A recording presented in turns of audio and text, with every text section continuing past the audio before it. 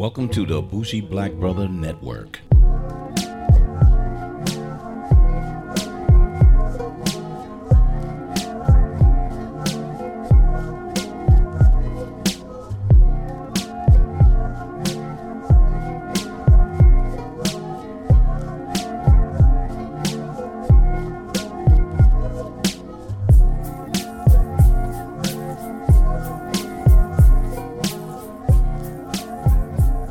Good morning and welcome to M3 Millennial Money Management Info Podcast. So we're here talking about financial challenges that most millennials go through. And I'm here with my co-host Chaz. What's going on, brother? Nothing much, man. Nothing much. Just happy to learn about this topic, actually, just because there's so much misinformation out. So I'm actually excited. Yep, and brings us to our topic for today that a lot of millennials, baby boomers, and even toddlers don't even talk about, and it's death and insurance. So we decided to go through Marvel and DC and get us our own insurance superhero, and we ran into a gentleman named Jeremy Goodrich. Good morning, Jeremy. Hey, good morning to you fellas. It's great to be on the show. Excellent. So we wanted to reach out because we had one young millennial was like, why do I have to have insurance? I'm just working right now. I'll get insurance later on in life. And Chaz and I always talk about finance and money is not sexy unless you're at the strip club. And then it gets real sexy there. So we have our podcast kind of hitting in different ways of saying, hey, look, besides that, what are the things that we have to have to our life and, kind of prioritize? And Jeremy, you have your own podcast as well, called, let me know what it is. Yeah, Scratch Entrepreneur. So we essentially interview people who are business owners like yourselves and just let them share their story in our podcast. Which is fantastic. I listened to two of them, and I'm want to get into some things that I could say, well, maybe I can do that. So Scratch Entrepreneur. I got to listen to the Canadian one, I think. What is it? Almost Canadian or something? Yeah, there's a couple. I mean, there's How I Built This is probably the most famous podcast on the same basic topic, like letting entrepreneurs tell their story, and I think they do an amazing job of it. Obviously, Almost Canadian, I don't think I know that one. Well, it's the last one that popped up on mine. But Secretly Canadian, the episode of Scratch Entrepreneur that you're talking about. Yeah. I thought the best story from that was there's two brothers that are own this business together, and the two of them are, sometimes they have fights like all people who own businesses together do, and at some point they, got into a wrestling match, and the younger brother finally beat the older brother for like the first time ever. Right. And he said it was one of the highest moments of his business ownership, which I'm not sure exactly what that says, but I think it's pretty cool. Well, if you got an older brother, you'll know that. I went through that as well. Then my brother was like, don't you put your hands on me again. I was like, okay, no problem. I'm still the winner. Exactly. Yeah, I'm the older brother, so I was always the one that won. So if I got taken down, I knew it was a different situation. Absolutely. Sure. But we're here for insurance, and I'm gonna continue to call you either superhero or insurance guru because salesman sounds a little slimy. I don't really want to go with that. Well, yeah. And I mean, I was an elementary school teacher for 13 years before my wife kind of talked me into coming over to this side. So I've always just looked at this as like I help teach people about stuff. And if they end up getting it from me, great. And if not, at least they know better than they did before, which is why I love being on your show today, just to kind of open up people's eyes, help people understand. And then, you all make the decisions you want to make about your finances and your insurance and all that kind of stuff. Now, I'm curious, how did the teaching experience, did that help, or how did you transition from that to the current position? Yeah. So, I mean, as far as philosophy, it didn't change at all, right? Like I used to teach 10-year-olds how to do not algebra necessarily, but, like division, right? Mm-hmm. Or how to write, how to be an author, or how to be an artist. I had a lot of different topics that I taught when I was a third and fourth grade teacher. When I came over to this side, again, now I'm just teaching insurance, and that's the only way I know how to approach it. And so as far as that switch, it wasn't different. I think the big thing that was different is when I was a teacher, I was just inherently trusted, right? Okay. People drop their kids off and they just trust you. And I appreciated that. And coming over to this side, you're inherently distrusted, like and so that was probably the biggest shift, was the perception of who I am. Wow. Okay. That's very interesting. Okay. So looking at that, because that is a great transition, because people need to be educated. So you on the line with two 10-year-olds and we want to buy insurance, but we have no idea why we need it, and we have no idea what the options are. So, but I'm happen to be a 10-year-old that's making a lot of money. So kind of walk me through that. Well, that sounds good. I may or may not be above the poverty line.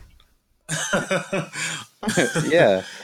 Well, I think there's two sides, and I don't know which side you want to dig into further, but one is protecting your stuff, right? So like insurance for if you're a renter, or if you're a homeowner, or if you have a car, like insurance for your stuff, or if you have a business.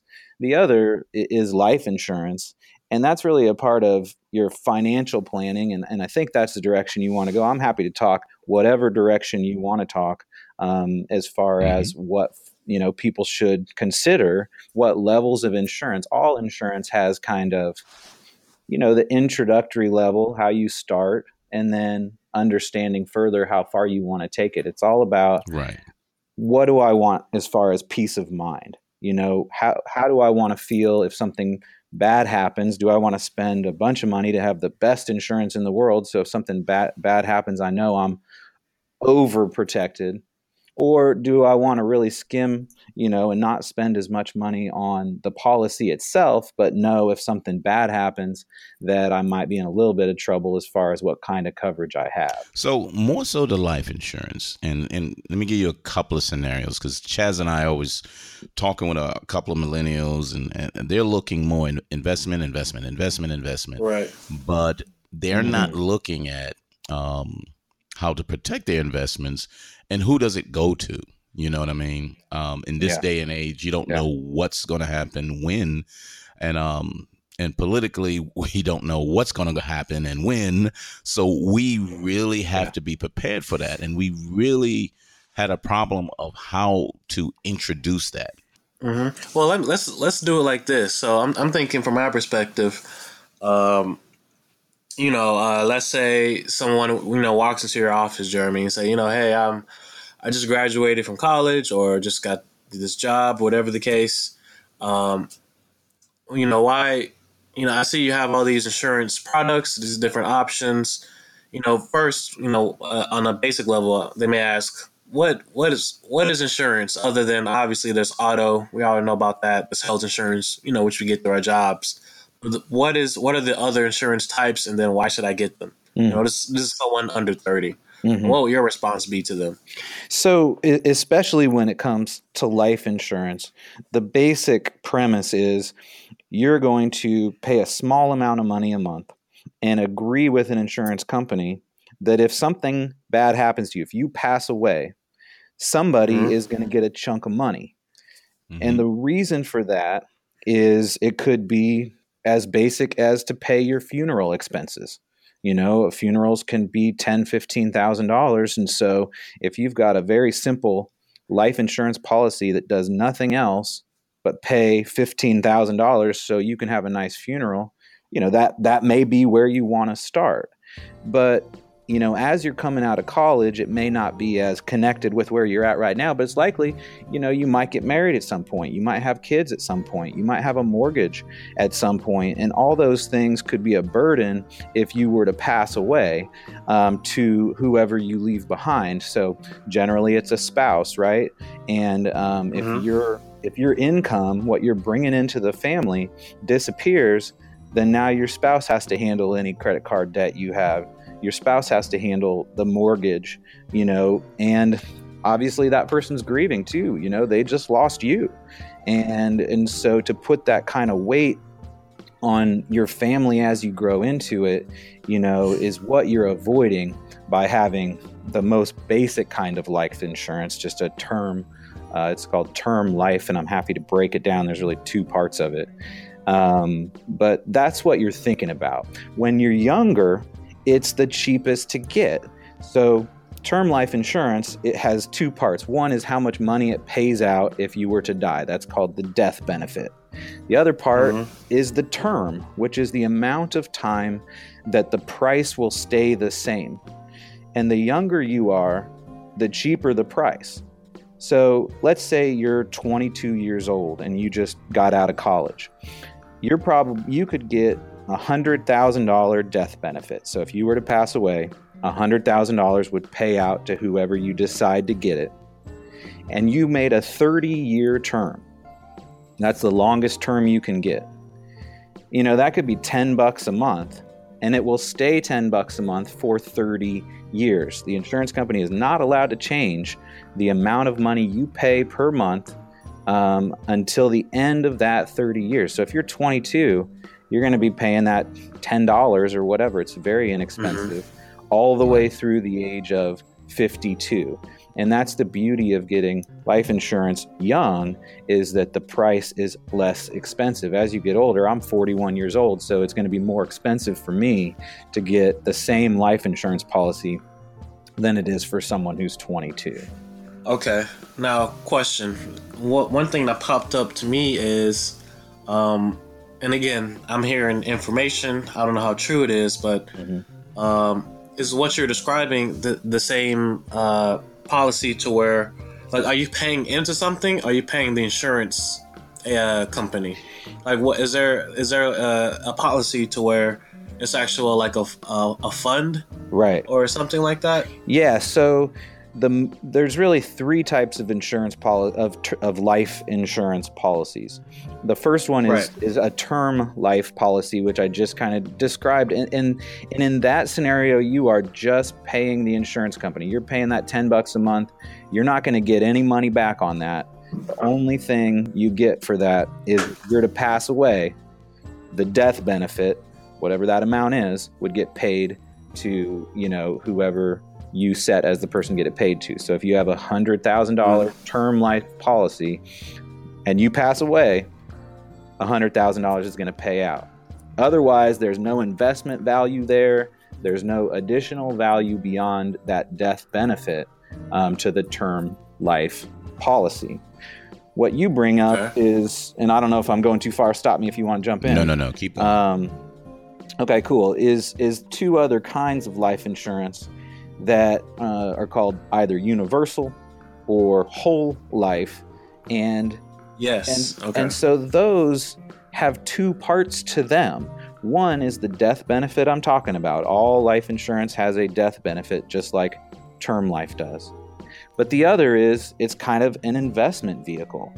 So now we're shifting into almost financial investing, where the life insurance company says, look, we're going to charge $100 a month, and 10 of that is going to be for the death benefit. So you don't get anything back for that. But 90 of it is you investing into a fund, which will accrue interest. It's a very low interest, usually 2 or 3% at the highest, but it accrues some interest. And you don't lose the value on that even if the stock market falls. So whereas investing in index funds or other kinds of investment vehicles, like I'm sure you guys talk about, you can lose money in the same way you can make money. If you invest in a life insurance policy, there's some protection there. You're not going to lose any money. It's a locked value investment. So it's lower interest, so it's not necessarily going to grow a lot, but it's a little safer than index funds, the stock market, all those other conversations. So Jeremy, real quick though, the question is, we have a lot of millennials who jump in and out of jobs. Yeah.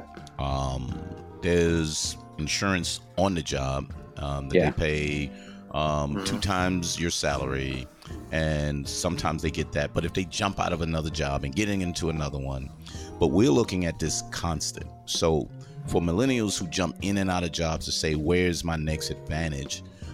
How do I stay constant with something like a term, a whole, or universal? Because a lot of times when you transition to somewhere else, a lot of things get dropped off when you either unemployed or when you just moving on, because you don't even think about the insurance. And if you take a step down, which is a problem, you start saying, I don't need dental right now. I'll hold out on that insurance because I need as much money as possible.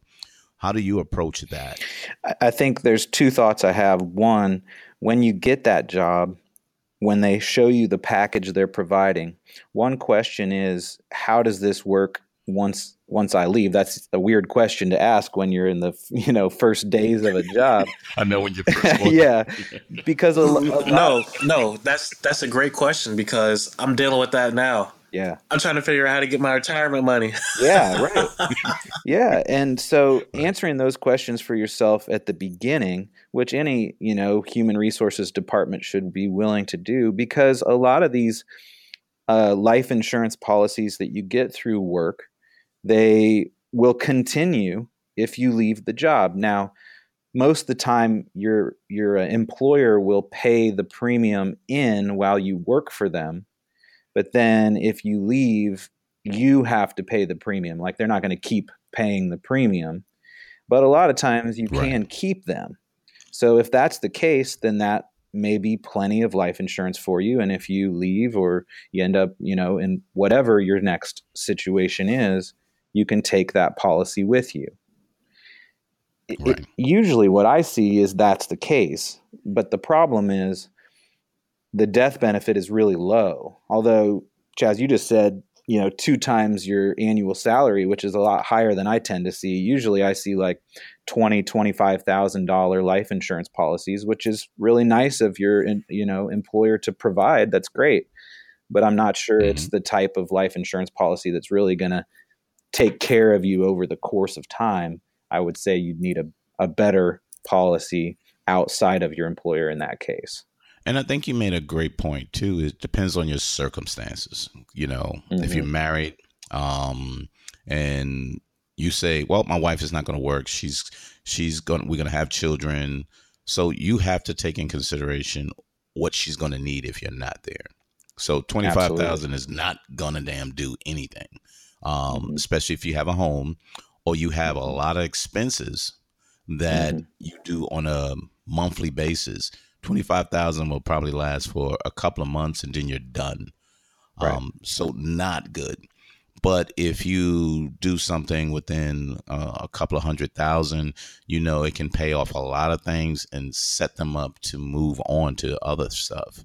So I like the universal, and that's really where Chaz and I really talk about investment and wise, and it's more attractive, especially when you're younger, to say, not only am I saving for my life insurance, but I have a separate vehicle within that to say, hey, and I'm investing money. It may not be tremendous on the stock market, but it's not going to waste. You know what I mean? None of that is going to waste. So that makes it really.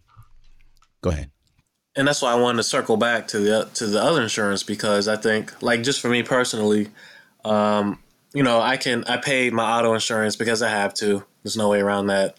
I have some renter's insurance just really because it's cheap and it's just, for the just in case.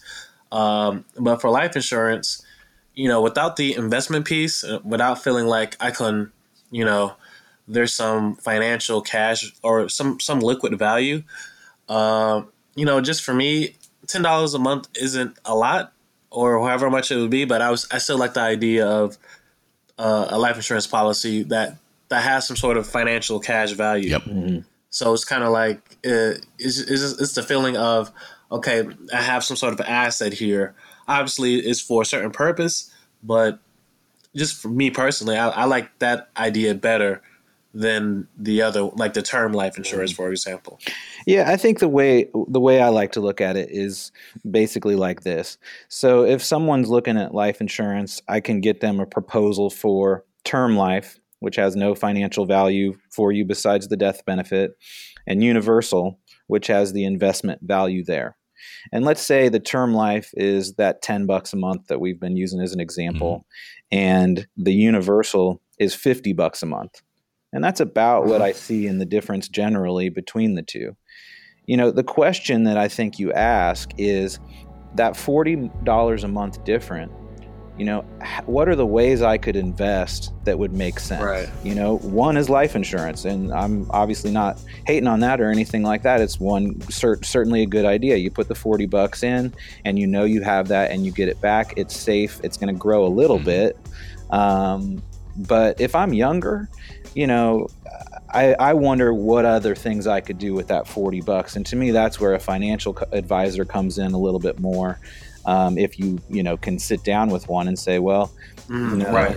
what are my options for that $40 a month? You know, life insurance is one option, universal life, but another would be maybe index funds or something like that. You know, what's most likely to give me something in the end that has the best value for me?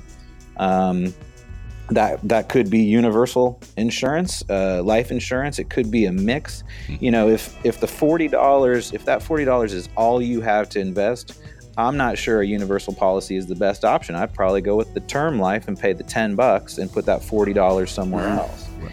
But if you're, I see. Okay. You know, if you got $200 a month that you can invest, now you can change that conversation. All right, well, let's put $40 into a universal life policy, and let's put, you know, 160 over into an index fund or something that's going to grow a lot faster than life insurance. So obviously it depends on your scenario. I love working with financial advisors because I think that, you know, they can see the whole picture for folks. But, you know, when you're young and you don't have a bunch of assets, you know, I tend to think at least get that term policy, spend that $10 a month. If you can do the extra $40, the question is, where should you put that? To me, it might be an index fund over your universal life policy. Right. That's really kind of up to you, you know? Okay. That makes a lot of sense, actually. My only reason is the discipline factor. A lot of times, you know, millennials is like, yeah, I'm investing. Oh, man, I'm losing money. Let me pull my money out. Whereby if you use in the universal, you can always say, oh, that's growing. And when I'm doing it, it's growing. And then when I get older to understand that the stock market isn't a day-to-day thing, it's a long-term investment, and you're going to see highs and lows, that discipline factor goes with more maturity as opposed to quick satisfaction to this day and age. Is like, I need to be feeling good about, hey, I'm in cryptocurrency, it went down 60%, oh my god, let me put my money. No, hold on, things are changing. These are long-term investments. But I really like how you said it. It's like, you can use that $40 somewhere else. You don't have to start investing in something that is 1% to 2%. You can put $40 in something that can grow a lot better. Or on the other hand, let's have that as an addition, because if you got $160, then you can put that in the true growth. Good options though. And so thank you for that. But I'm really was concerned with the discipline factor with, you know, if a financial advisor say, nope, this will give you maybe 8% this year. We already looked at a couple of these indexes, and let's just go with mutual funds or money market right here, as opposed to buying Netflix, and that's dropping next week or something like that. So that's really interesting to have as an option. So that was something a little more clearer. So thank you for that. Yeah, absolutely. I think that it's all about, you know, where you're at. And you're right. If you don't have the discipline and you're, you know, $40 is going to do a lot better in a universal life policy than it's going to do, you know, at a ball game or some other place where you're just spending it and it's gone. But I think if you do have the discipline, there may be better places to start with those lower investment amounts and then bring it up to the universal life policy or something like that as you have more to invest. I don't know. There's a lot of different ways to look at it. Okay. That's just one. So let's go back to one of the first things you said, which, being young and you're single and you don't have anything to worry about. I did a package to say, if you die today, the average price of burying you on the low end is about $11,000. So if you get an insurance policy to say, I don't need to leave money to anybody. All I need to do is make sure they don't have to pay for my burial costs. My burial cost is this. That's all I need. So that's the only thing that I'm going to be saving up for. That's a option that I guess we can approach in that way to say, do you only care about being buried and not being a burden on anyone else? Or are you really looking at your situation and say, I got family, or, I need to take care of my mom when I die, or my family, or whoever? How do I look at these things? So I think that's important. That's why I kind of broke that down to, $11,000. That's a lot, funeral transportation, viewing and ceremony, embalming, transfer of the remains. I'm getting a little morbid. I'm sorry. Professional services. I mean, there's so much that's there, and it adds up quickly. And then there's like, but I want my loved one to go out in style. So that style will cost you a lot more than $11,000. So that's something really important to be thinking about, especially a young millennial who has no, family ties to a spouse or children or anything in that manner. Yeah, I mean, I think it's so simple, especially these term life policies. If $5 a month is as low as I've seen, if you're in your 20s and you just want even a $50,000 term life policy, like $5 to $8 a month, and you set it up on automatic withdrawal on your account, and you're done with it. And then even if you make your mom the beneficiary or your dad, then, in the case of something bad happening, that the burial costs are covered. Maybe some of your student loans are covered. And, that's, if nothing else, at least you didn't put that burden on your parents. But I think taking another step up, making it 100,000 or 200,000, especially when you're early 20s, the biggest reason to do that is because that's when those policies are the cheapest. And so you can, lock in that $200,000 policy, and at a $10, $12 a month rate, and you'll have that for the next 30 years, as your life changes and evolves. Stay tuned for our next episode of M3 Millennial Money Management, when we finish our conversation with Jeremy Goodrich about insurance policies, not just life, but different other types of policies. On the Bougie Black Brother Network.